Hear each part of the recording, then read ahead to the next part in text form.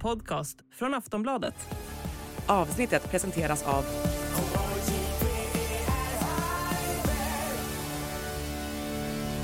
Stödlinjen.se, åldersgräns 18 år.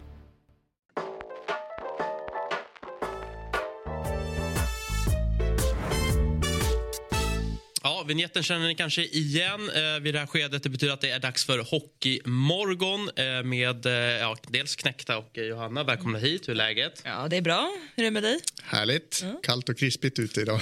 Och trivs du som bäst? Ja. Det har vi lärt oss. Det gör inte jag, kan jag säga. Men jag är här ändå. Och det är jag väldigt glad över, för att vi har en väldigt speciell gäst. Jag säger god morgon och varmt välkommen till Kenta Nilsson. Hur är läget? Ja, jättebra, tack. Ja.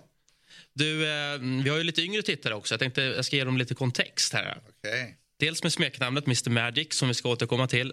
Men topp 10 NHL genom alla tider när det gäller högst poängsnitt per match. Det skojar man ju inte bort, jätteenkelt. Nej, det kanske var lättare förr i tiden.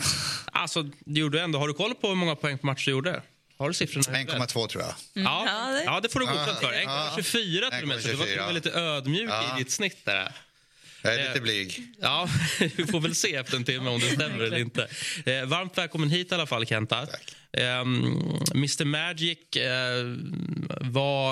vad kommer det ifrån? När började det epitetet fastna på dig? Ja, det började 1981 i Calgary. När jag hade en bra säsong där. Och då kom det, jag vet inte vem som startade eller någonting. Det var en reporter i någon tidning som började med det där. Du har ju också bäst poäng genom alla tider i Calgary också, eller hur? Ja, per säsong, ja. Per säsong, ja. Men man var ju lite Mr. Tragic många gånger också. Man kanske måste vara det för att också bäst ena dagen, sämst nästa. Ja. Där har du ju i och för sig en väldigt bra boktitel. Mr. Magic and Mr. Tragic. All in ones. Ja, verkligen. För min egen del, jag har ju sett dig spela, för jag är ju lite äldre än vad du är, Johanna. Och jag tänker så här, visst du har det här topp 10-rekordet, du har SM-guld och du har VM-final och även final i Canada Cup. Men är inte det läckraste att hockeyvärldens kanske mest ikoniska fint är uppkallad efter dig själv?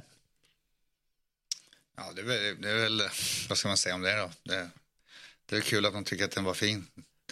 1989 var den väl lite speciell. I dagens läge är det händer nästan en gång i veckan nu. Hade du sett, och det vi pratar om är ju alltså det som kanske i mer modernt språk är foppafinten. För jag minns ju som barn när jag såg Forsberg sätta straffen att kommentatorn skrek, han gör en Kenta Nilsson.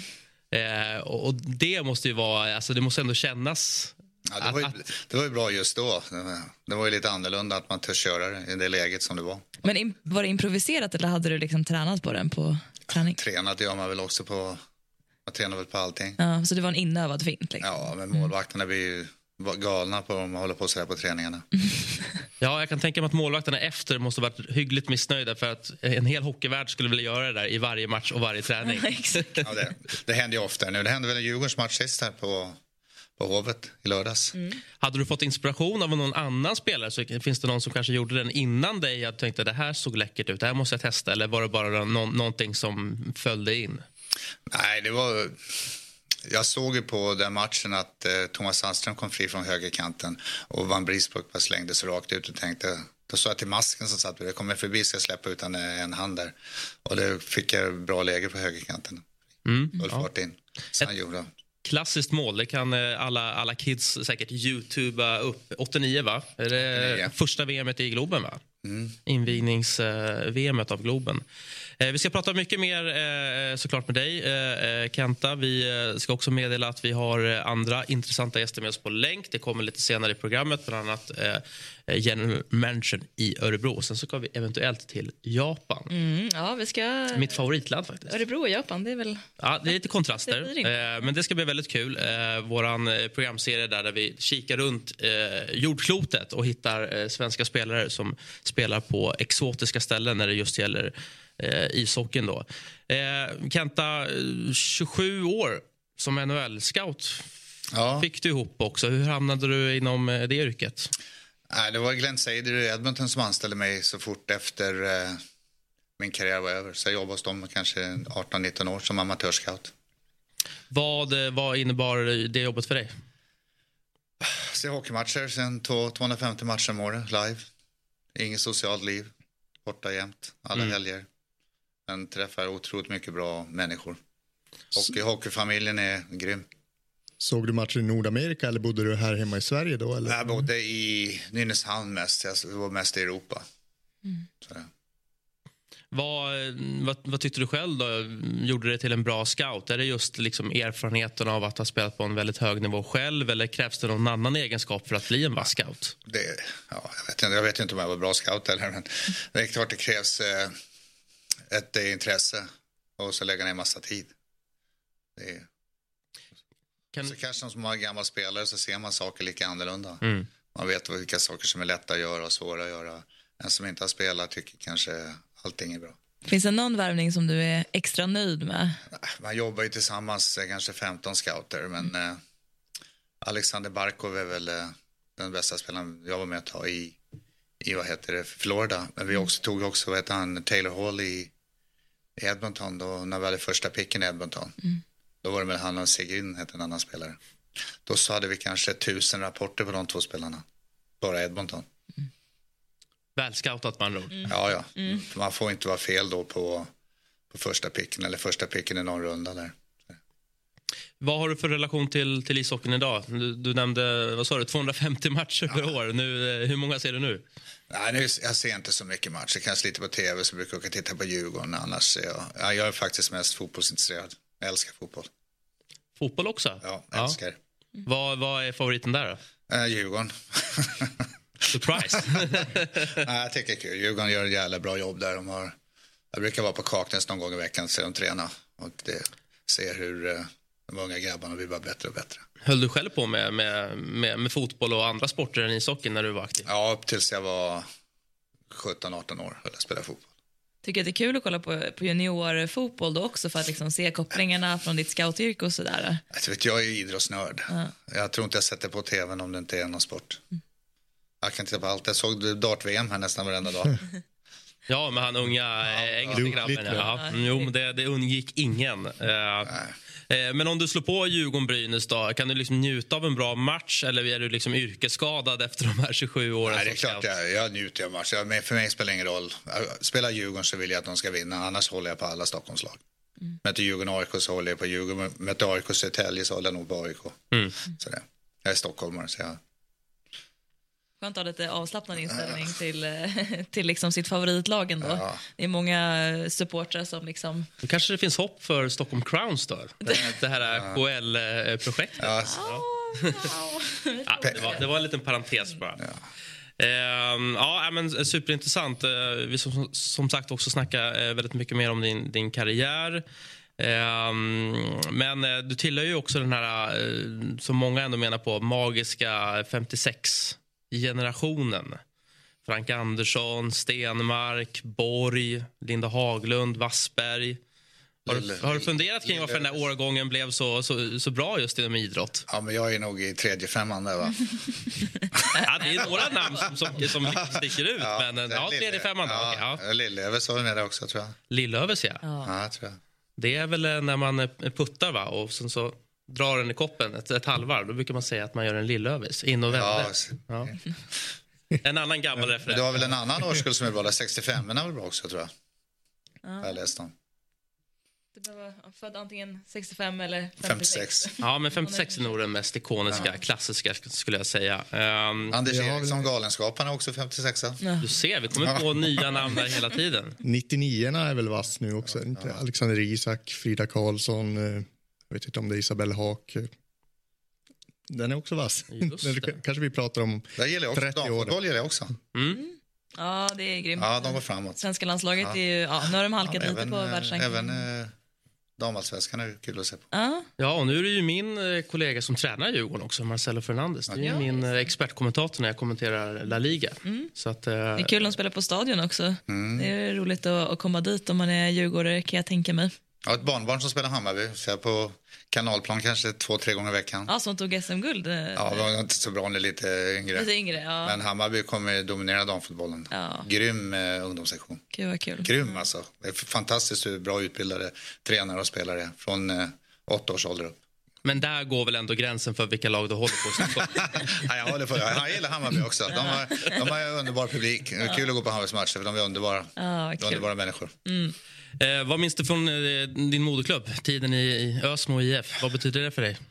Ja, vad minns man därifrån? Jag bodde precis bredvid ishockeybanan där. Jag tyckte man åkte skridskor hela tiden när man växte upp. Men jag tror inte jag spelade inomhus förrän jag var 13 år. Första gången jag åkte inomhus. Och i Nynäshamn hade de också en konstfrysen där vi tränade nog bara en gång i veckan, vi från Ösmo. Vi höll ju på med kvartersfotboll, hockey, allt. Men tror du att det har bidragit till att du har liksom haft en så fin karriär, att den här spontanidrotten fanns tidigt och möjligheten till att träna hur mycket extra man ville? Ja, det tror jag. Att man fick hålla på med massa olika idrotter. Badminton, tennis, allting fick man hålla på med. Och de äldre killarna, man fick vara med. Det fanns inte så många på den gatan jag bodde. Men man fick vara med de som kanske var 5-6 år äldre när man var 10 år. Så det gjorde ju väldigt stor nytta. Hur ser kontakten ut med dina gamla lagkamrater? Är det polare fortfarande med gänget borta i NHL och gamla Tre Kronor-spelare? Och... Jag känner de som tog mig till Winnipeg, där Bergman, Hedberg, Pröjsan, de har ju väldigt bra kontakt med. Och några killar i Calgary Flames som jag spelar med har jag kontakt med. Så lite ut i Europa, jag var ju överallt. Jag spelar ju massvis med länder och lite gubbar i Schweiz, håller kontakt med Österrike. Så det är kul. Det är kompisar, man kan vara från varandra många år, men man börjar på scratch när man träffas och pratar med varandra. Oftast är det när de blir sjuk nu när man är äldre att man får ringa och prata lite. När stod du själv på is senast med en klubba? Jag skulle göra en grej för... Jag ska jobba åt Operation Smile. Och då skulle jag göra en video på Vasaparken här för några veckor sedan. Och då lånade jag på skridskor och Djurgården. Jag kunde knappt sätta på mig skridskorna. Och jag kunde inte åka. Jag fick hålla med en stol. Jag tog det inte ens ett skär. Nej. Ja, men det blir alltså... Ja, skridskor, det var ju... Det är för att det var... Så skridskoutvecklingen har gått... Det är något helt annat. Ja, det var helt otroligt skridskorna. Jag kunde inte ens knyta dem. Nej, man vill ju ha sina egna. De ska vara inkörda, ska vara liksom formade efter foten. Ja. Vad hade du för griller? Jag såg på bilden där var det Dao heter den, va? Vad var det? Nej, jag kommer inte ihåg det, men jag måste kolla igen. Ja, just det. Bra plös också. Jag ser det Dao. Christian-klubban där, spelar samma klubba i 15 år, exakt likadant. Tycker jag otroligt bra stuk alltså. Ja. Ser bra ut. Det ser bra ut. Det är viktigt med, det är ju först ska man se bra ut. Ja, och sen blir man bra. Exakt. Ja, men bra häng på plösen där. Det är inte alla som har det. Ofta står den rakt upp. Och jag vet inte varför ska plösen vara inne för? Ja, jag har ju tyvärr kört det, men det är för att jag tyckte det var skönare, för jag har inte fått samma häng på plösen som du har där. Min är liksom lite... Jag tror de syr det extra annorlunda plösar på de där. Ja, det kanske är lite det. Längre. Annars får man så knyta dem liksom mot jag har aldrig förstått varför man ska plösa innanför benskydd. Nej, och folk kör ju också med över där bak här med damasken, drar över den på halvkappan. Nu är det detaljer. Ja, jag zonade ut en minut sedan. Men var du en materiallirare, skulle du säga? Eller var det skitsamma? Jag var väldigt noga med slipning och klubba. Och det var faktiskt så hade jag ju en sak jag spelade utan, vad heter det då? Snoppskydd säger man, va? Jag hade de sista 10 åren hade jag aldrig det på. Va? Jag hatade det skyddet. Det var värdelöst. Det var skönt. Det ska vara bekvämt. Men det spelar 40 år och aldrig fått något skott där. Nej. Man kanske aldrig täckte skott heller. Spelar du borta i NHL utan? Nej, då spelar jag med. Okay. Men som byxor, man tog ju bort allt skit i dem. Det fanns inga skydd i dem. Nej. Vad skulle du säga då? Patrik Selin sa att han gick igenom många klubbar, sa han. Du var inte här då. 20 plus per säsong. 20 klubbar? Ja. Jag tror att det är en ny varje match faktiskt, så det måste vara ännu fler då. Ja, men jag tror jag gick om. Man spelade de där Christian-klubben och gjorde man om en 150-170 klubbar. Ja, på en säsong? Ja. Jag tror du sa att du körde med samma i 15 år. Ja, med samma klubba. Ja, samma material. Nej, samma. Men det är klart, på den tiden du kanske fick 12 klubbar i dussin. Det kanske bara var 4 som man tyckte om. Ja, men då så fick man ju träna med de andra. Då gör det med klubben exakt lika. Ja, så det är ingen skillnad, men... Det där var det kanske bara 1 eller 2 som var bra. Jag tror de böjde dem för hand också i Minnesota. Där. Christian Brothers gjorde dem. Då vill man ha rätt materialare som böjde klubban då? Ja, annars nej, var det ju... på fabriken som gjorde. När du liksom minns tillbaka till spelet i NHL på tidigt 80-tal och därefter och jämför det med dagens spel, är det samma sport för dig? Nej, det är det ju inte. Det är ju mycket, mycket snabbare idag. Det är det. Och mycket... Jag tror det kanske var lite ärligare förut. De blinda tacklingarna fanns inte lika mycket då. Men det var ju mycket tuffare på 70-80-talet där. Som när Pröjsan och de kom över första gången. Det var ju tufft. Det har inte grabbarna idag någon aning om vad de fick gå igenom. Men du var ändå över förhållandevis tidigt.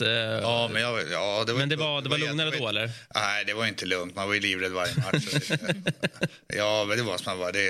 Det kan jag sticka under stolen. Klart man var rädd. Det är inte roligt när man inte klarar av sig fysiskt ordentligt. Men Pröjsan och Hedberg och Bergman och de gjorde Lindström och Lavroten. De gjorde mycket, mycket för hockeyn i Nordamerika. Och idag det går ju fort idag. Grymt fort. Kanske för fort för vad kunskapen är. Mycket intressant. Vi ska snacka mer om det lite senare. Nu ska vi säga välkommen till Hockeymorgon och god morgon till Stefan Bengtzén. Jag hoppas att läget är bra med dig. Hej, jo tack, det är bra. Jag förstår att du har fått göra lite media här de senaste dagarna. Ni besegrade ju Malmö med 3-0 i en väldigt viktig match. Och därefter så meddelade ni då den här förändringen i båset där Johan Hedberg lämnar och Niklas Eriksson då tar plats i båset igen. När ungefär kom ni fram till det beslutet? En del har väl säkert reagerat att man får sparken efter en seger exempelvis. Ja, det är klart. Så folk reagerar ju på mycket så att säga. Så, jag menar, den här processen är någonting som har pågått under en tid. Vi har ju spelat sämre, eller vi har tagit definitivt för lite poäng under en period över egentligen ett par månader. Så processen har pågått och där och då tyckte vi att tajmingen var bra. Det var på den vägen det var. Det var inget som växte ur en enskild situation eller någonting. Det tycker jag är viktigt att säga. Utan det är någonting som händer över tid. Det har ju varit en del banderoller där supportrar har haft synpunkter och det har varit avgå hit och dit. Hur har ni påverkats av det? Ja, men som förening tycker jag vi står oss starka. Det blir ännu viktigare att gå ihop och vara gemensamma och hålla varandra om ryggen liksom. Jag tycker att det blir det primära. Sen att känsloyttringar i våra fanseskaror, det vet man och det hör till lite grann. Sen finns det ju gränser för det också. Men jag tycker ändå att det har varit okej. Sen blir det väldigt mycket på mig då som är ytterst ansvarig. Det är ett pris man får delvis betala. Men det är samma där. Det får ju finnas någon gräns i vad som är okej och inte så att säga. Men jag sorterar personligen utifrån vart det här kommer. Det primära för mig är att jag har styrelsen och förtroendet därifrån bakom mig. Hur ser du på fjolårssäsongen? Ni gör en jättebra säsong. Du plockar bort Niklas Eriksson för att ni ska ta nästa steg. Och nu efter några månader in på den här säsongen så tar du tillbaka honom. Ja, det är väl ett bevis på att man kan erkänna att man gör fel. Och det tycker inte jag är konstigt alls. Man ska ju också ha klart för sig att när vi justerade med Niklas, det var ett halvår innan vi var i semifinal. Men vi var i ett läge där det var inte bara jag, vi var gemensamt överens om att vi ville ha en liten förändring på tränarsidan. Niklas har gett oss jättemycket genom åren, det var jag tydlig med att säga. Det var därför vi lyckas behålla honom också som sportchef. Bedömningen och frånvaron av Niklas har varit för stark. Han har stått för mycket som tillhör vår förening och våra viktiga delar. Och det tycker jag att då måste man kunna det finns ingen prestige i det här. Jag tycker för min egen del att det är klart att det är ett misslyckande. Framförallt tycker jag mot Johan som man då ska ta bort i det här. Det är ju aldrig roligt att ta bort folk. Jag har dessutom varit med om att sitta på andra sidan själv. Så jag vet vad det innebär och känslomässigt är det tufft, men i det här fallet handlar det om att ta ett ansvar för föreningen och vi gör vad vi tror är bäst för klubben här och nu och över tid. Hur var det att ge beskedet till Johan? Jag läste att ni hade kallat honom till möte dagen därpå, så han kanske hade lite på känn vad som skulle komma. Ja, vi tyckte ändå var så vi ville göra så att säga och det är klart att han har säkert lagt ihop ett och sett. Det hade nog alla oss gjort. Nej, men det är som jag säger återigen, det är det tråkigaste man vill göra. Någon som man har dels skapat en relation med under en tid och man en gång för ett år sedan stenhårt på skulle komma och ge oss det vi ville ha, och det har vi inte riktigt fått och ja, det är tuffa beslut och tuffa samtal. Vill du berätta lite mer om vad liksom inför signingen av Johan, vad det var ni ville ha hos honom och vad som sen inte kanske riktigt har funkat i praktiken? Nej, men vi var ju tydliga med då att vi ville ha, Niklas har varit hos oss en tid och vi kände att vi ville ta och få lite nytt runt ledarskapet och runt utvecklingen av hockeyn och sådär. Och det i sig var inte det något konstigt, tyckte vi där och då. Det som sen det var ju att vi ansåg inte att under hösten att vi har fått det. Sen tycker man ju hur lång tid ska en tränare få på sig och sådär. Det blir ju alltid frågor som ställs. Skulle ni ha gjort det här? Ska ni ha väntat? Ska ni ha gjort det tidigare? Och det är klassiska. Vi tycker ändå att vi har haft bra dialog med Johan och försökt att ta det framåt gemensamt och stöttat honom. Det vill jag säga. Sen kommer det som sagt till vägs ände. Där vi ändå känner att vi var tvungna att göra det här. Jag tänker kring Niklas Eriksson som har varit sportchef och du är general manager. På pappret, liknande roller. Hur har ni delat upp det arbetet mellan er?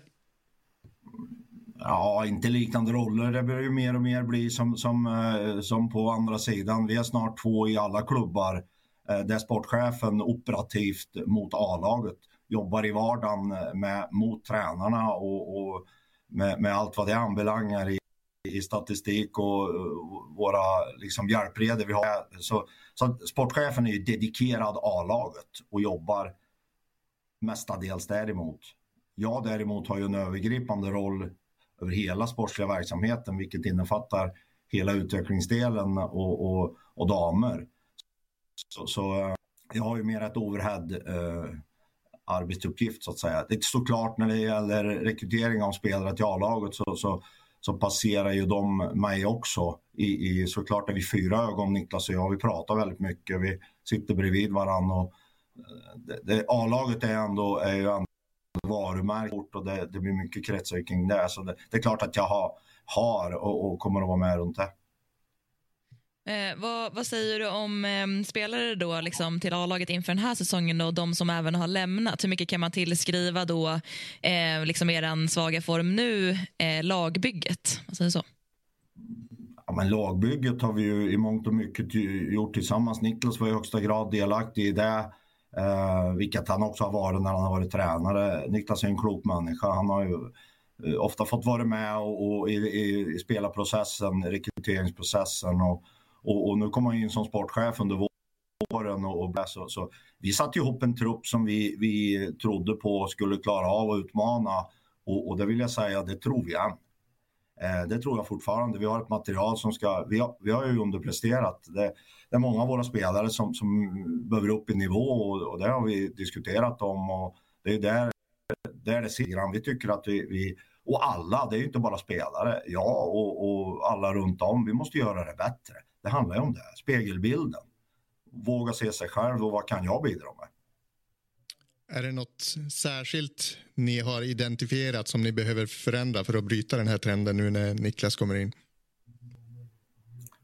Ja, men vi pratar väl väldigt mycket om, vi har ju gjort en resa i Örebro över ganska sista 6-7 åren där vi har tagit stora steg och skapat en identitet runt vårt spel och vårt sätt att vara. Och vi tycker att det har lite för mycket gått i stå så att säga. Utan att för den del såga Johans inträde. Vi har ju ändå öppnat för Johan att han ska förändra. Så det där är ju det svåra i det. samtidigt som du vill stå för något som klubb så kan du ju inte heller kväva dem som kommer för att försöka utveckla. Men det är ändå där det har liksom... Så vi vill på något vis lite ta tillbaka det vi är bra på och har varit bra på de sista åren. Man är ju inte en dålig tränare bara för man får sparken. Absolut inte. Johan uttryckte sig till mig. Han sa att man ska få sparken någon gång innan man blir riktigt bra tränare. Jag brukar tänka efter att tränaren får sparken kommer en ny tränare.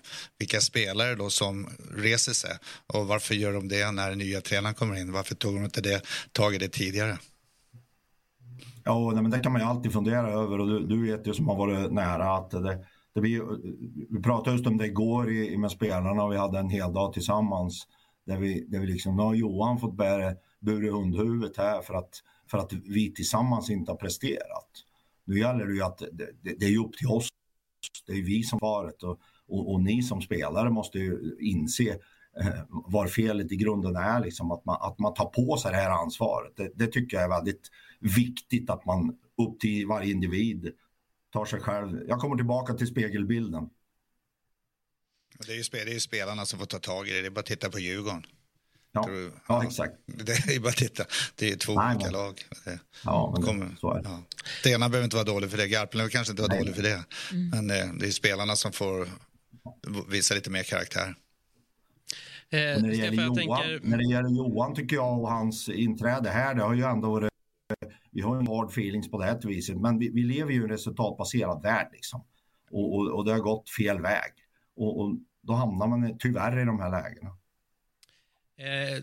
Till sist då, Niklas tillbaka i båset. Är rollen som sportchef vakant nu eller hur resonerar ni kring det? Det är ju vakant för tillfället. Niklas kommer att få dubbeljobba lite för han är ju igång med en del namn och jobb för nästa år. Så det är klart att han kommer att fortsätta lite grann med det. Med mitt stöd såklart. Så det är på det sättet vi får ta det till att börja med. Men rekryteringsprocessen sen kommer ju gå igång och söka efter en ny sportchef. Ja. Stort tack Stefan för att du var med oss. Lycka till med resten av säsongen och en fortsatt trevlig morgon. Tack för att jag fick vara med. Det kommer gå bra. Ja, tack. Det är inte dåligt att få Kentas välsignelse. Nej, de kommer gå bra. Fint med lite uppmuntrande ord. Vad tror vi rent generellt då om tränarbytet?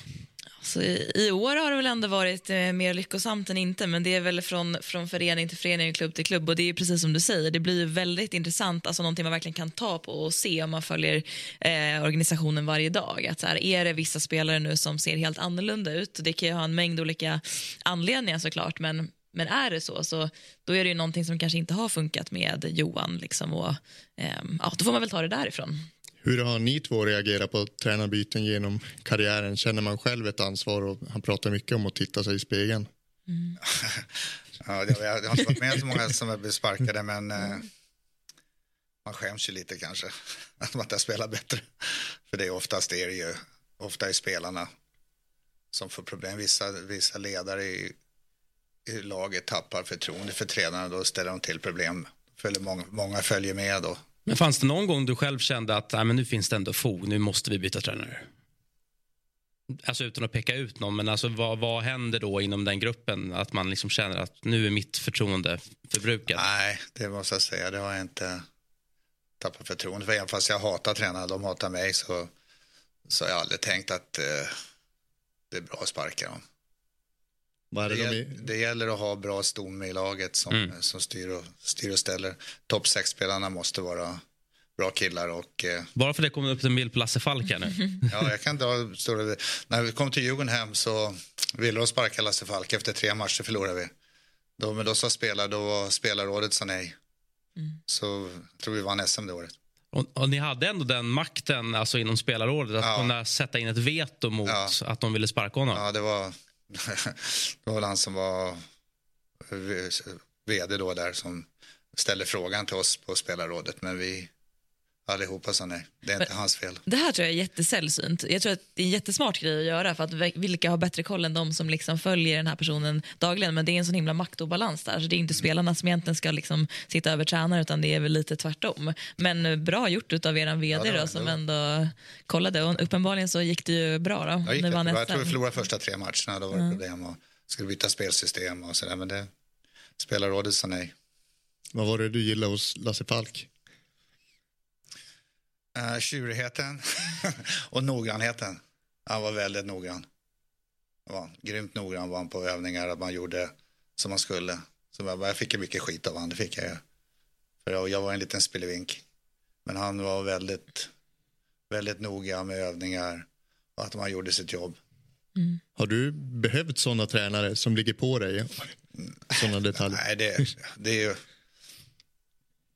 Man behöver väl alla sorters tränare, men jag gillar de där lite annorlunda människorna. Det är lika så de som spelar, man ska vara rädd om de som är annorlunda. Har du själv någonsin velat bli tränare? Nej. Den styrkan och den karaktären har inte jag, att man ska ha 6 som tycker om en, 6 som hatar en och 6 som inte vet vilken sida man står på. Och jag är alldeles för rädd för konflikter. Man måste ju kunna ta konflikter hela tiden som tränare. Och det är jag livrädd i vanliga livet också på. Det är ändå skönt att man har lite självinsikt, för det är många tränare som är konflikträdda. Eller alltså ledare överlag. Tänker att det är bra att sätta stopp där om man kan så mycket om sig själv. Ja, jag menar det.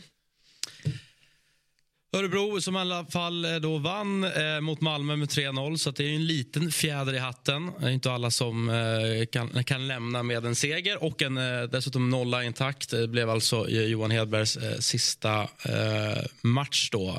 Tror vi på ett lyft här för Örebro? Blir det den här kortsiktiga tränarbyteseffekten? Ja, det är ju så det brukar bli. Men alltså, SHL är så himla jämn i år. Alltså det är många gånger vi har pratat ner lag med rätta som har liksom underpresterat för någon månad sedan och sen är de topplag och vice versa.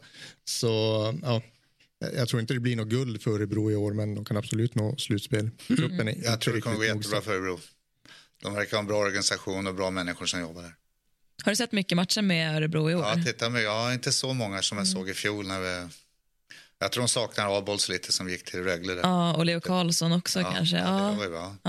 De verkar bra människor som jobbar i Örebro. Ja, det är ju viktigt, inte minst. Och Malmö är ju liksom nära dem i tabellen också, så att det var en viktig match på det sättet nu när det är så jämnt i mittens liksom bottenskiktet där. Så. Hur har reaktion på byn varit efter 8-1 mot Växjö? Ja, min bror som är väldigt liksom insatt i Leksands IF, vi satt på min sambos födelsedagsmiddag och då mådde han ju piss. Jag bara, vad fan, du ser inte så glad ut liksom. Han bara, de ligger under med 6-1, 7-1, nu är det 8-1. Alltså det var väl inte jättebra. Nej. De följde ju alltså upp 5-1 mot serieländande Färjestad förvisso med stora målvarsproblem med att krossa Leksand med 8-1, och Leksand är ju ändå vinterns kanske formstarkaste lag, så att det är ett styrkebesked av de regerande mästarna. Ja, verkligen. Och det känns som att de liksom smyger sig in alltid så här lite grann Växjö. De har en höst som är lite upp och ner och sen så är de experter på att börja liksom toppa formen. Så att, De har ju också en väldigt bra organisation där år ut och år in. Och jag gillar Jönsson som tränare, intervju och tv. Han har koll på grejerna. Och han tror jag spelarna har grymt förtroende för. På tal om att ha lite meriter i bagaget. Ja, men han gör, jag tycker jag gillar han när han pratar på intervjuerna. För han är grymt rak och har grym kunskap. En vinnare. Ja. Alltså både som spelare och tränare, vad det verkar. Nästa förbundskapten kanske? Ja, varför inte? Varför inte? Nu ska vi ge Sam lite tid. Jag tror Sam kommer vara där lång tid. Det tror jag. Jörgen kanske går till fotbollsanslaget. Ja, den är ju vakant. Där är ju också en bra kille. Absolut. En annan situation som är ändå intressant lite på samma tema, det är ju Timrå som förlorade mot Färjestad, där vi redan vet då att Ante Karlsson kommer ju att lämna. Formen är därefter. Vad säger du om en sån situation där man vet att det spelar ingen roll vad som händer den här säsongen, han kommer att lämna? Är det kanske rätt normalt här att vissa spelare då börjar dippa lite för man vet att han är ju borta om några månader. Jag tycker det är lite konstigt att man går ut med sådana saker. Det kan man kan ju tala om för tränaren så här ligger till, sen får man ju hålla det inom gruppen så blir gruppen starkare. Jag tror Timrå kan, de har ett bra lag. Men de kan få problem. Jag tror att det var en tabbe att överhuvudtaget ta det beslutet. Jag fattar att man vill göra det tidigt. Vi har pratat om det liksom här, att det är en tuff marknad med tränare och sådär. Men Timrå har ändå gått bra under Ante Karlsson från att han kom tills att de gick ut med beskedet. De hade en jättestark höst. Liksom. Så att det behöver inte bara liksom bero på att de gick ut med att han inte ska vara kvar. Men jag tror verkligen att det har en del att göra med att man vet att en tränare som vi uppskattar, om de nu gör det, vilket det har känts som, kommer inte vara kvar och men det blir stökigt i gruppen helt enkelt, både med trycket utifrån och så det var nog en tabbe. Ja, men det jag framförallt tycker har speglat sig på isen efter det här är ju att det har känts som att de har tappat geisten lite. Och man vill ju inte tro att det ska bero på det. Om det är undermedvetet eller inte vet jag inte, men det är det jag verkligen har saknat hos Timrå senaste tiden. Och Färjestad som vinner med 4-1 måste ändå notera och meddela att de alltså nu har använt 6 olika målvakter den här säsongen.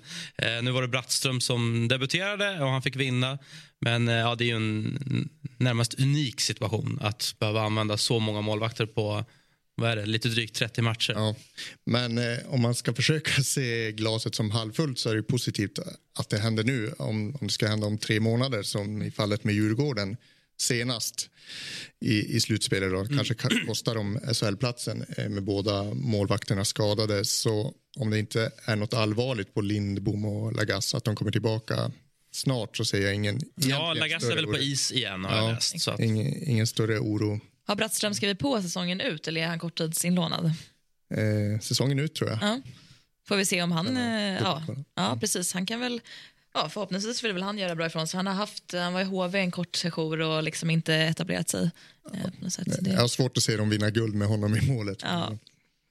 Och vad som händer är då, om vi bara ska avsluta kring Timrå och situationen kring Ante är ju också att det är ju 5 raka hemmamatcher man också har förlorat nu. Så att där är ju normalt sett ett ställe man ändå, när saker och ting går emot, man får ändå lite poäng. Men till och med det funkar ju inte heller så att... Nej, och de ligger liksom ändå 8 nu, så att de hade ju ett bra sparkapital. Men någonting måste ju definitivt hända nu i slutspurten, annars tror jag att de kan inte ens nå slutspel faktiskt. Får se. Skellefteå pulveriserade Linköping också, 7-1. Och hela 6 mål i powerplay. Och Jonathan Jonsson låg bakom 5 av dem, 5 assist. Så jag tror 4 av dem var första assist också. Så Skellefteå glödheta just nu. Har du några favoritspelare i SHL som du sett när du slår på tvn tänker det här är en riktig lirare? Ja, det tror jag. Jag gäller vad heter han då? Jag kommer inte ens vad han heter. Han spelar Växjöback där. Joel Persson. Ja. Jag ser han att inte mer folk tittar på honom hur lätt han spelar. Tror du att han skulle kunna bli inte draftad men alltså signad då i NHL? Han har ju kunskaperna för att spela i NHL, det har han ju. Men det kanske går lite för fort där. Ja, han är det med tryck, men han som men tittar han på pucken så gör inte ett fel. Men kan inte och så gillar jag Djurgårdarna. Han gillar Östlund. Problemet är väl att det är för många Djurgårdare som inte spelar i Djurgården. Ja, det är det. Men nu har vi några nya grabbar kommer här. 2 stycken, Eriksson och vad heter han? Fimpen, Lillfimpen. De är jätteduktiga. Minifimpen. Ja, bägge två. Jag såg dem i lördags. De var imponerade på mig bägge två. Hur duktiga de var. Hur illa skulle du säga att det är att Sveriges huvudstad inte har representation i Sveriges högsta hockeyliga? Ja, det är klart att det inte är bra. När 30% av alla spelarna kommer från Stockholm. Det är klart att det inte är bra för med tidningar och allt sånt. Det är klart vi ska ha ett lag i SHL. Men nu är det inte så och det är tufft att gå upp både för AIK och Djurgården. Södertälje också, det är tufft. Men Djurgården som du säger producerar ju mycket duktiga spelare. Vad är det som gör deras ungdoms- och junior-session så bra då? De har ett väldigt stort upptagningsområde. Ja, kommer till grabbarna konkurrensen är ju väldigt tuff i Stockholmshockeyn. Om du är 12-13 år finns det 60 lag i Stockholm. Så de bästa blir ju bra, blir tuffa och varje träning är tuff. Så Djurgården gjorde det, de tappade 5 spelare i fjol. Nu kommer 2 nya som är lika bra. Det kommer hela tiden. Det skulle vara kul om vi kunde få behålla dem. Du har ju bott i Göteborg, vet jag. Ja. Hur har din kontakt varit med Frölunda och vad ser du i liksom en organisation som Frölunda som kanske inte finns i AIK, Djurgården och Södertälje?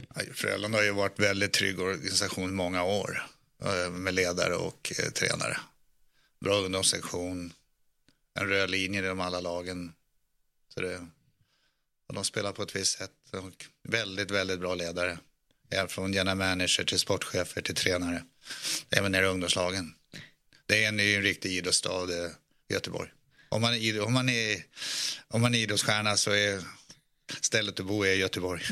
För de uppskattar verkligen gamla idrottsgubbar och tjejer. Ja. Men du berättade ju här innan att du var inne i Frölundas damer då, deras första säsong och gav liksom lite tips och råd eller bara hängde allmänt. Hur var det? Jag behövde inte ge några tips och råd. De var väldigt organiserade. Grymt organiserade. Men du visade finten, va? Ja, det var roligt. Tjejerna vinkade lite så där. Men de var väldigt organiserade. Jag var där efter en match en gång och då hade de killen och så andra gått igenom. Han var otroligt duktig. Det är otroligt. Jag hade inte så mycket att ge där. Följer du någonting idag? Ja, jag tittar lite. Jag tycker det är kul att titta och följa damerna. Ja, i alla fall Frölundas damer tittar på. Kul. Ja, de är bra. Men de ligger lite efter. Det finns inte tillräckligt med spelare. Ja, men de ligger ändå i mitten av tabellen, så det är en bra första säsong. Jag tittar på de där gubbarna som Hanna Olsson och de jättebra. Olsson skjuter som en kille. Ja, verkligen. Ja, hon är grym. Jag spelar ju med en som heter Al McInnes i 5 år. Oj, och tala om kanske det hårdaste skottet man sett. Det minns jag. Ja, hans dotter spelade i Frölunda fjol. Ja, just det. Men du, om Al McInnes hade skjutit, då hade du nog haft på det där skyddet, tror jag. Ska jag det? Ja, han brukade ju vinna de här, alltså när man hårda slagskott på All-Star Game-matcherna. Ja, grymt skott. Men vad gör ett hårt skott när man kan träffa ribban, eller hur? Det är väl bättre. Ja, det kommer vi snart få titta på. Vi måste snacka lite om Frölunda också på här sidan. En väldigt bra form och på väg uppåt i tabellen. Kan det vara en smygare här framåt våren? Ja, absolut. Jag tippar om SM-final inför säsongen. Ja, det gjorde du, ja. Fick du det sagt, ja. Sen, som sagt, har det sett lite sådär, men de har ju gjort en generationsväxling, så det är inte jättekonstigt. Det var väl lite förväntat att det ska ta ett tag att få ihop grejerna. Nu är de på gång, så får vi väl se hur det funkar med... Det var väl lite mycket skador nu, var de inte det? Ja, vi får se hur det funkar med Råhoma och Strömvall, tänkte säga också. Jag sa de är bra målvakt. De har ju det. Ja. De har ju det. Nu vakter kanske. Ja, exakt. Kenta, har du spelat i Japan någon gång? Jag var i Japan en gång och med... Ja, du har det? Ja, vi åkte dit med... Var det vikingarna som åkte dit? Ja. Fram och tillbaka bara. Ja. Vikingarna, ja. Det var länge sedan. Då fick jag tänka till. Inte de riktiga vikingarna. B-landslag heter Viking. Precis, ja, men det var det som jag satte. Var det inte det Tre Kronor B kallades för? Exakt. Och varför frågade jag om det? Jo, nu ska vi ta oss ut i världen igen. Ett av mina favoritgrepp i det här programmet är ju när vi hittar svenskar som spelar på ur ett hockeyperspektiv obskyra ställen. Vi har ju varit i Nya Zeeland, vi har varit i Marseille. Nu ska vi ta oss till Japan, för där finns Tim Henriksson.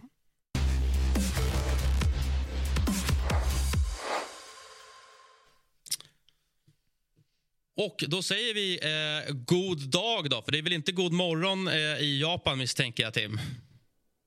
Nej, klockan är 4:45, så det är god eftermiddag. God eftermiddag, ja. Vad heter det på japanska? Det vet jag tyvärr inte. Okej, jag satte det lite på pottkanten där kanske. Ja, det gjorde det. Tim, för de som inte vet, du är ju alltså hockeyproffs i Yokohama Grits. Fantastiskt namn för övrigt i Asia League. Hur hamnar man i Japan? Good question. Kort och gott så är det på grund av mina svenska studier som jag är på i Sverige. Och då har vi ju möjligheten att åka på utbyte. Och därav så hamnade jag i Japan.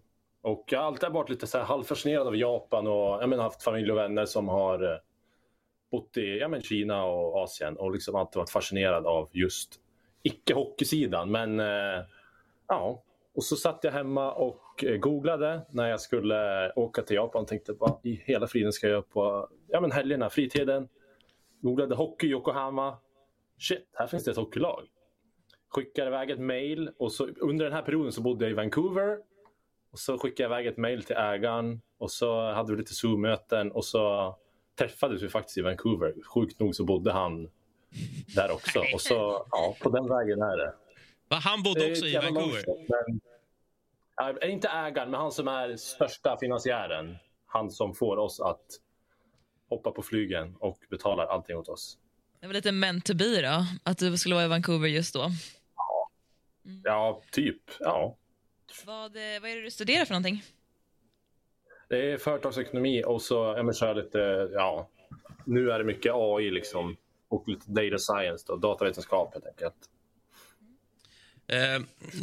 Jag och Tim som själv har varit i Japan, älskar Japan, tycker det är ett fantastiskt land. Har dina förväntningar, har Japan levt upp till det?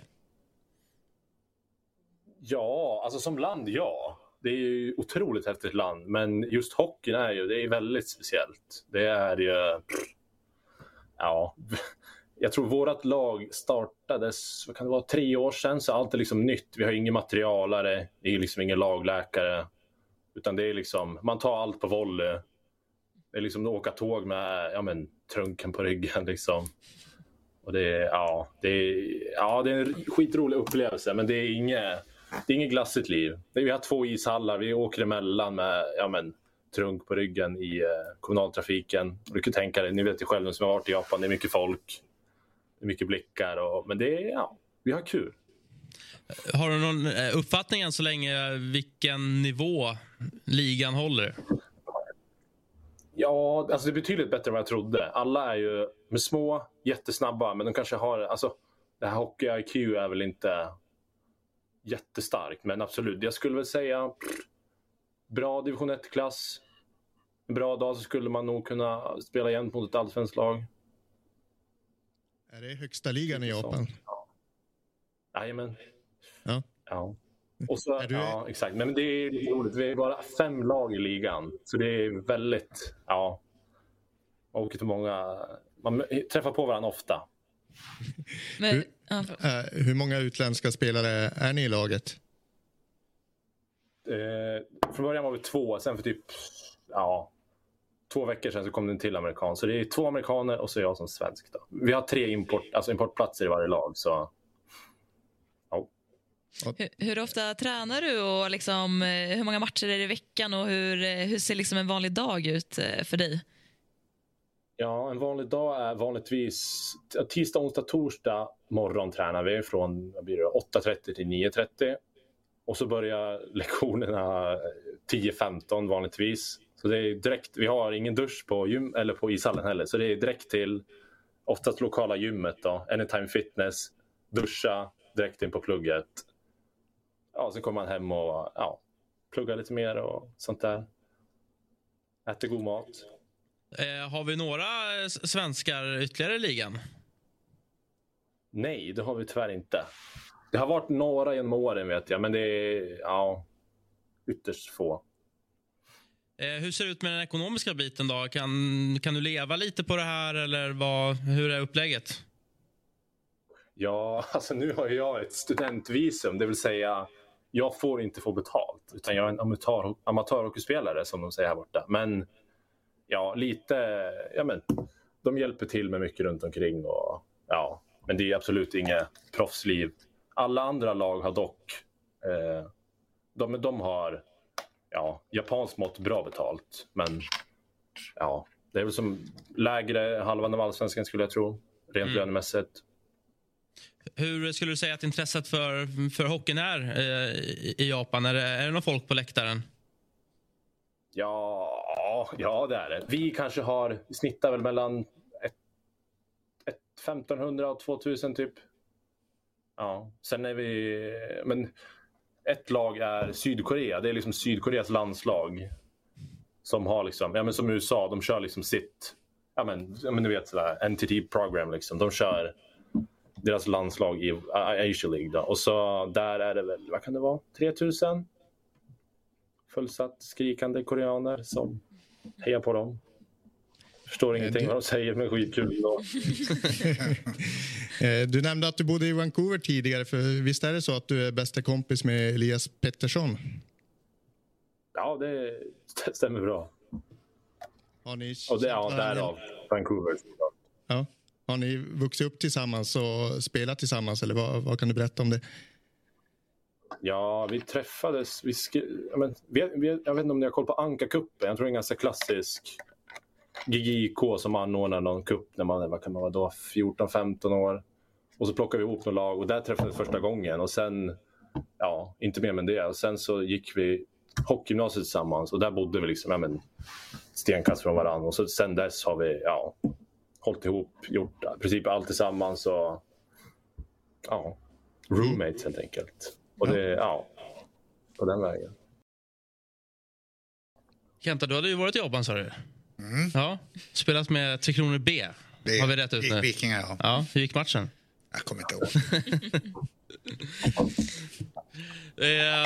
Vad händer framöver då? Vi ser ju här, har du bara gjort en pinne eller Tim? Vad har hänt? Ja, men jag lyser med min frånvaro i poängprotokollet. Det är, jag vet inte. Hockeyn, alltså, jag måste säga så här. Jag tror det är garanterat min sista säsong som spelare. Det är liksom, och som sagt, jag gör det ju mest för plugget liksom. Eller det är ju därav Japan från liksom, initialt då. Men framöver så vi får se hur det blir med säsongen här. Hem till Sverige och inte spela hockey. Men jag tror nog att jag ska skriva examensarbete, jobba lite och sen ska jag även börja scouta lite inom hockey då. Ska gå under, vet ni om Johan Altberg är? Ja, agent. Korrekt. Det är Elias agent då. 33 utvisningsminuter säger jag. Det är personbästa hittills på äldre dagar. Vad blir det på? Det var ett bråk där en gång. Ja. Det var en jobbig japans. Ja. Är det ett matchstraff som ligger bakom den höga summan? Ja, precis. Det stämmer. Hade Yokohama idag slagit din gamla franska klubb, ursäkta uttalet nu, Maidan? Ja, det hade de. Med fel vinkel till och med. Hur var din tid i Frankrike? Vad är liksom skillnaden, tycker du, alltså på då livet runt omkring hockeyn? Vad uppskattade du mest då mellan den japanska kulturen och den franska kulturen? Ja men vad ska man säga? Först och främst maten. Älskar japansk mat. Svårt att inte göra det, tycker jag. Bra fråga. Men jag tror nog att japansk kultur, arbetarkultur är extremt annorlunda från både fransk och västvärlden generellt då. I och med att exempelvis liksom våran tränare, när han säger något, det är ingen som säger emot, det skulle aldrig hända. Kontra både Frankrike framförallt. Om tränaren sa något så det var väldigt ofta de äldre lagen ställde sig emot det. Det skulle absolut aldrig på världskartan ske i Japan, utan där är det, man har något som heter senpai. Det är liksom när tränaren och de äldre kommer in i laget, då bugar man och liksom säger arigatou gozaimasu, tack så mycket för att du är här idag liksom. De är extremt respektfulla. Det minns jag ju själv från Japan. Det är mycket hierarki i Japan. Jag kan tänka mig att det är det inom idrotten också då. Hur ser resten av säsongen ut? Hur länge fortlöper den? Och är det något slutspel i Asian League? Eller vad händer? Hur vinner man? Ja, slutspelet är att om du kommer topp 2 så går du direkt till final. Så det är väl i slutet på mars skulle jag tro någon gång. Ja, men vi ligger vi ligger sist. Aha. Ja. Jag vet inte, så det finns ingen chans för slutspel då? Nej, utan jag sitter nog på första bästa flyget så fort som möjligt som det går. Eller en trade till det sydkoreanska landslaget. Man vet aldrig. Om du löser med pass och sånt där så absolut. Du, vi hade kunnat snacka i 100 år till, känns det som, Tim. Men det kan vi inte, dessvärre. Skitkul att snacka med dig. Vårt svenska hockeyproffs i Japan. Lycka till då i slutet av säsongen. Vi hoppas på några mer poäng. Kanske ett matchstraff till mot koreanerna. Ja, jag ska göra mitt bästa på någon front av det du sa. Vi får se. Härligt, vi följer upp i alla fall. Och en fortsatt trevlig eftermiddag och kväll, Tim. Tack för att du var med. Ja, ha det bra. Detsamma. Tack. Då ska vi se, då har vi några härliga minuter kvar, Johanna. Hade gärna haft 1 timme och 5 minuter kvar, men vi ska dra ut lite på det, tänkte jag. Ska vi ta den viktigaste frågan först, tycker jag inte? Ja, det tycker jag. Kör på. Det finns så många viktiga frågor. Säsongen i AIK, berätta. Säsongen i AIK, jag vann ju skytteligan i elitserien då. Jag var 18 år och ville inte följa med Djurgården ner i division 1. Och ville stanna i Stockholm. Jag var på väg till Leksand, men ändrade mig och stannade i Stockholm och förstörde den här alliansen. Vi tycker att det är skönt att du har fått testa på Gnaget i alla fall. Ja, det var jättebra. Så här i efterhand, var det liksom ett drag som du ångrar? Ångrar. Men just då var det bra. Men det är klart att jag skulle stanna kvar i Djurgården och hjälpt dem upp igen. För det hade nog ingen skillnad på min karriär där med att spela AIK.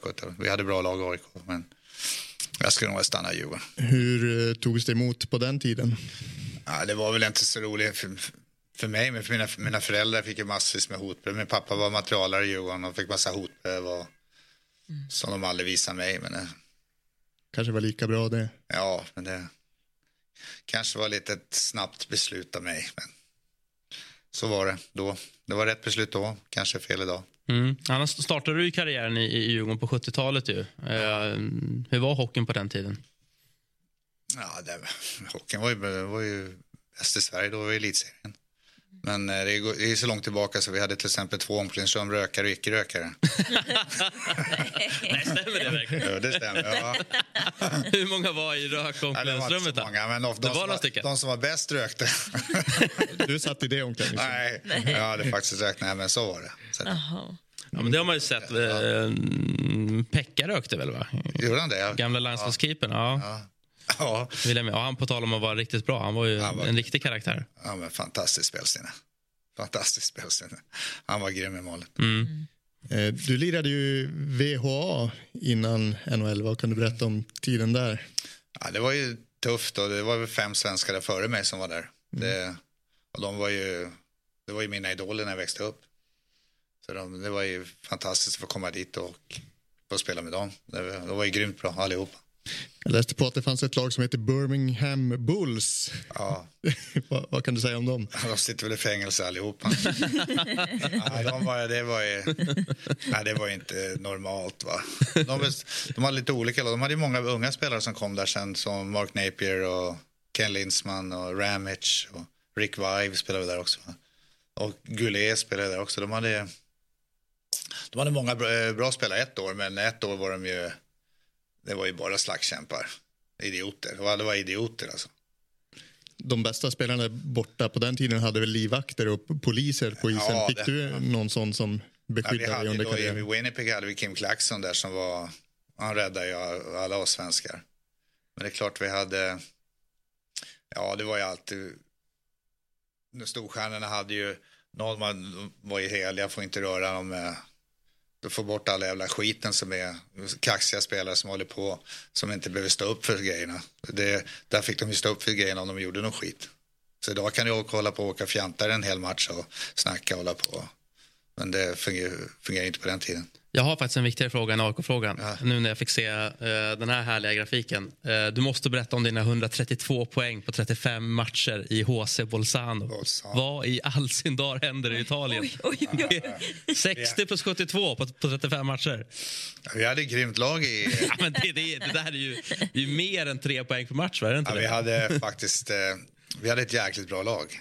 Vi var väl 10 kanadensare som spelade där. Mark Pavlich, kom ihåg han? Som var grym i... Ja, det klingar lite sådär i bakhuvudet. Han var ju med.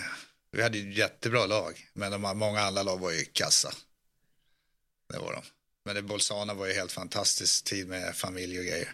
Ja, alltså, det här är ju året innan du vinner VM-guld ju. Ja, det var Bolzano. Jag skulle var på väg att skriva 3 år till där. Men då skulle de ha vissa bötesgrejer och schema. Om man inte var bra mot lag skulle de kunna dra på lönen och sådär. Så då tappade jag lusten. Men det var ett fantastiskt år att bo. Grymt ställe att bo. Norra Italien, både tyska och italienska.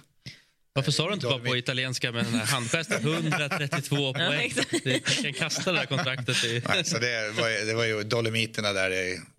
det är ett fantastiskt ställe. Och det var ett otroligt år. Men det var också direkt efter du vann Stanley Cup. Ja, kände du att du var klar då? Liksom? Ja, det var... Under Stanley Cup så var vi hemma och käkade middag hos en kompis. Det var en kille som hette Chipperfield. Han var gift med en italienska och var tränare i Bolzano. Och då hade min fru ville inte vara kvar i Nordamerika. Hon ville flytta hem med barnen. Och så då frågade han mig om jag skulle kunna spela i Italien. Ja, då åkte vi dit. Jag stortrivdes. Ja.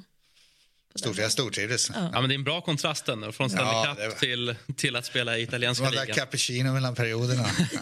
Alla matcher var slut efter första perioden. Då var det en cappuccino.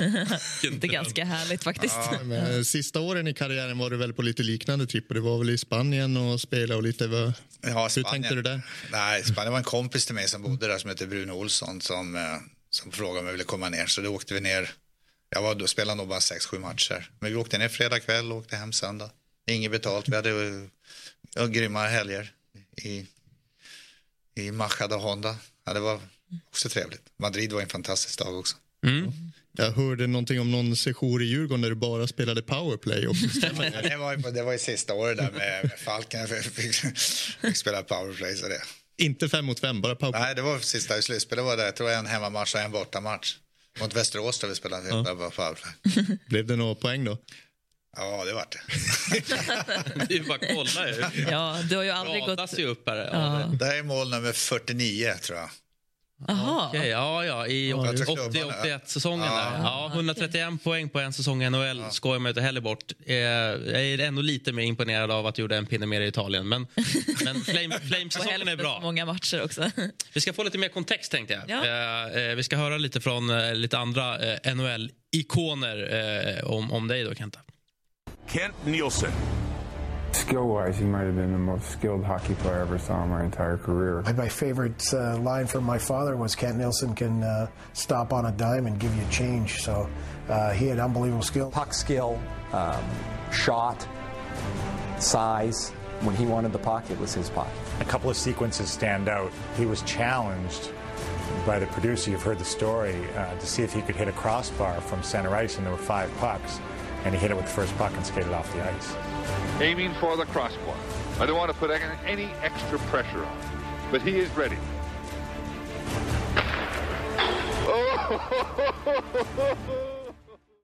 Tur.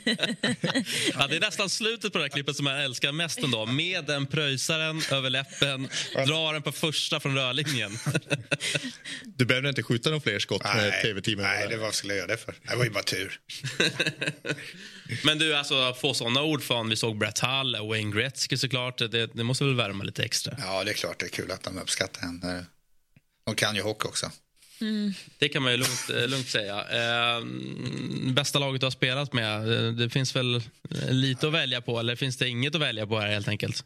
Bästa laget det var Edmonton 87. Då hade du 5 av världens bästa spelare spelade i samma lag. Och det Curry, Messier, Coffey, Gretzky, Anderson. Ja. Tickarna var där också. Fjör. Var Grant Fjör där? Andy Moog, Rutsalainen. Herregud, vilket lag. Anderson. Vi hade grymt jävla. Men tog ändå 7 matcher och slog Philadelphia i finalen.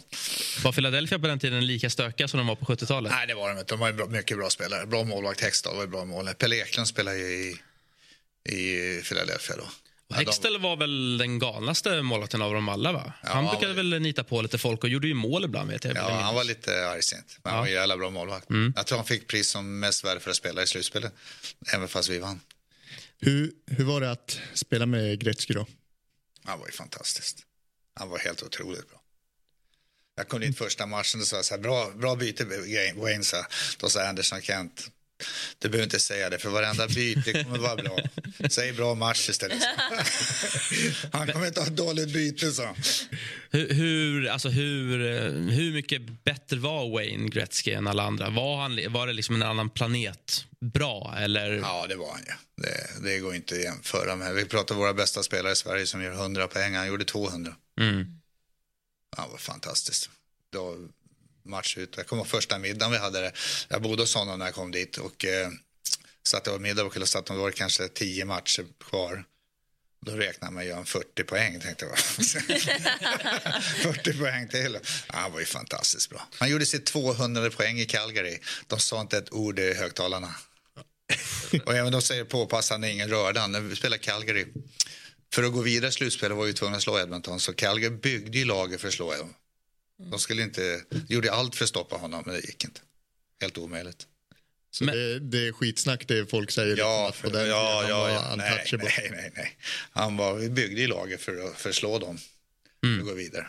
Ja, och då hade han ju ofta också Mario Lemieux efter sig i poängligan. Ja. Lemieux kunde ju ligga på 170-180 pinnar och ändå bli tvåa i poängligan. Men Lemieux hade inte samma driv som Wayne. Lemieux, han är också uppe där med Mark Messier, var ju också fruktansvärt bra för lag. Men han la ju av, vart det 3-0, då la han av och lira. Och Gretzky bara fortsätta, han vill ha 5, 6, 7, 8, 9. Var ju aldrig nog, vet du. Så kanske snarare hans psyke, alltså han har ju skillsen, men det var många som hade skills, men att han också orkade liksom mala på. Fantastiskt spelsinne. För pass tidminne hade han kom ur zon, han visste att grabbarna var bakom och Curry var ju bra, Tickanen var ju bra, va? Coffee var ju grymt bra. Om Messier då känns som en superlagkapten, hur var han att ha? Ja, han var ju, du vet, jag spelade mot han i Calgary, jag spelade mot han varenda byte, för jag hatade han så in i helvete. Jag hade inte en chans mot honom med styrkmässigt, han var ju bjus med. Så jag tänkte så fan, min sista match mot honom ska jag ta livstid avstängning.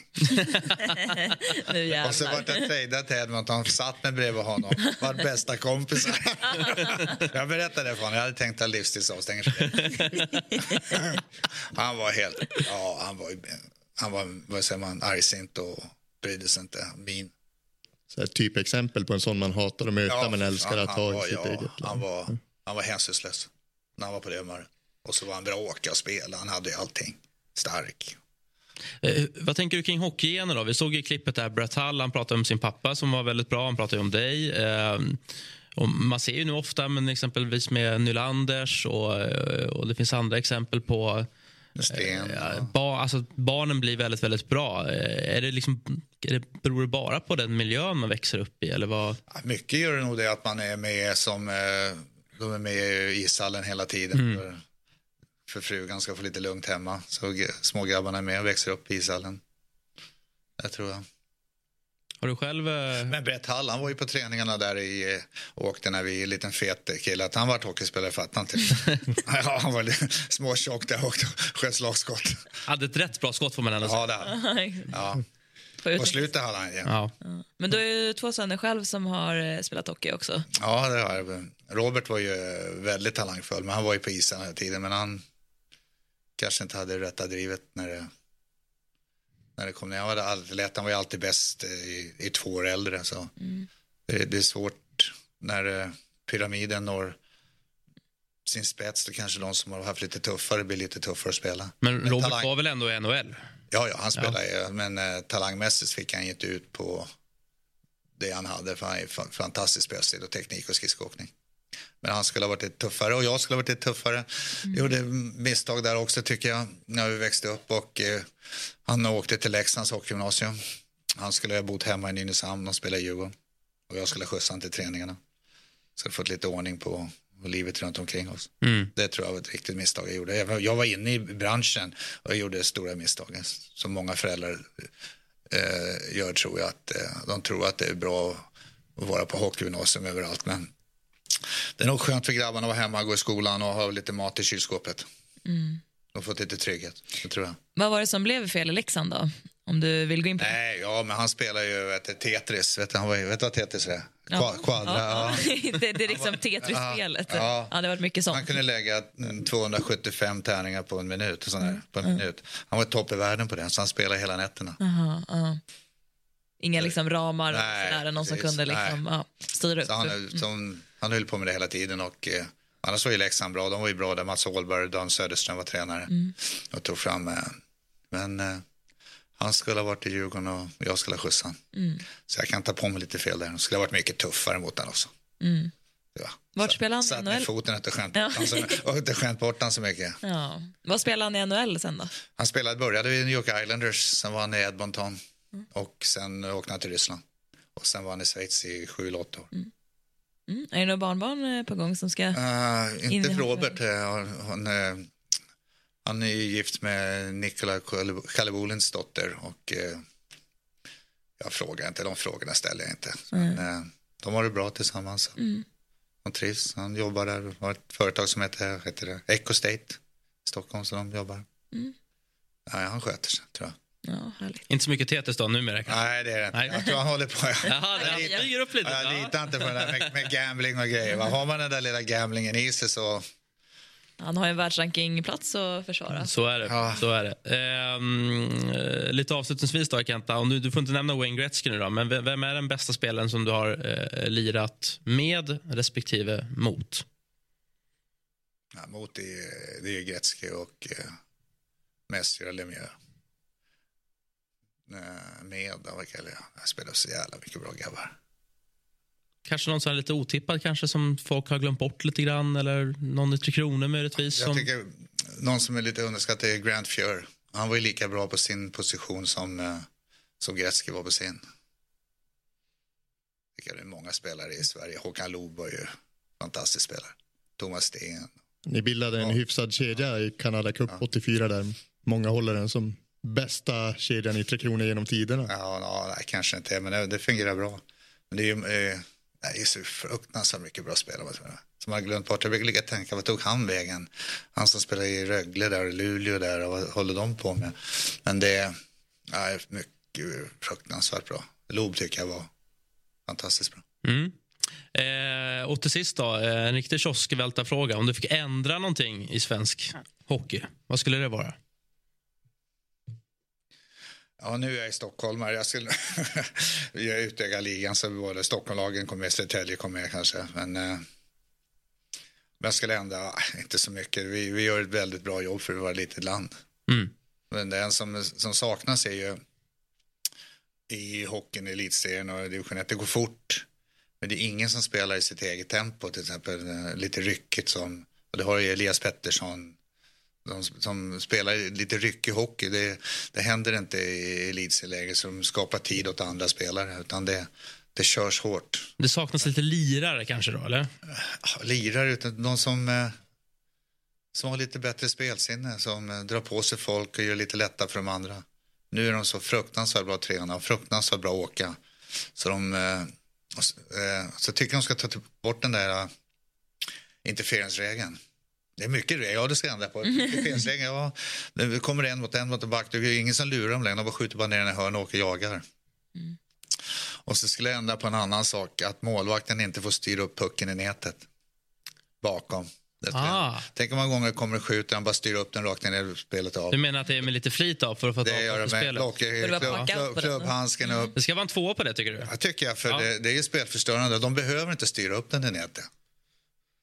Så lika som när man stannar bakom målet, om man har pucken, varför ska den som har pucken behöva ta fram den? Om du inte har pucken ska du försöka ta den, då är du tvungen att åka och jaga fram, och då går man mot 4 istället mot 5, då är det mycket, mycket lättare att spela. Det gick från att inte ändra någonting till att... Ja, det var några grejer. Men det där med att de styr upp pucken ner, det tycker jag det händer så ofta varje match. Jag irriterar mig också faktiskt på det. Och så tycker jag nästan... Men alla tänkt på att det är spelförstörande, men nu när du säger det så låter det väldigt logiskt. Och så när pucken går upp i ner tillbaka, låt den hocka ner och spela vidare. Ja, det kanske hade varit en ännu bättre förändring. Ja, du ser, det fanns lite grejer att förändra inom svensk hockey. Det var superkul att ha dig här, Kenta. Tack så mycket. Stort tack för att du kom. Och tack till dig. Och tack för er som har tittat och lyssnat för den delen. Det ska ni såklart också göra på fredag. Då är vi tillbaka med mer Hockeymorgon.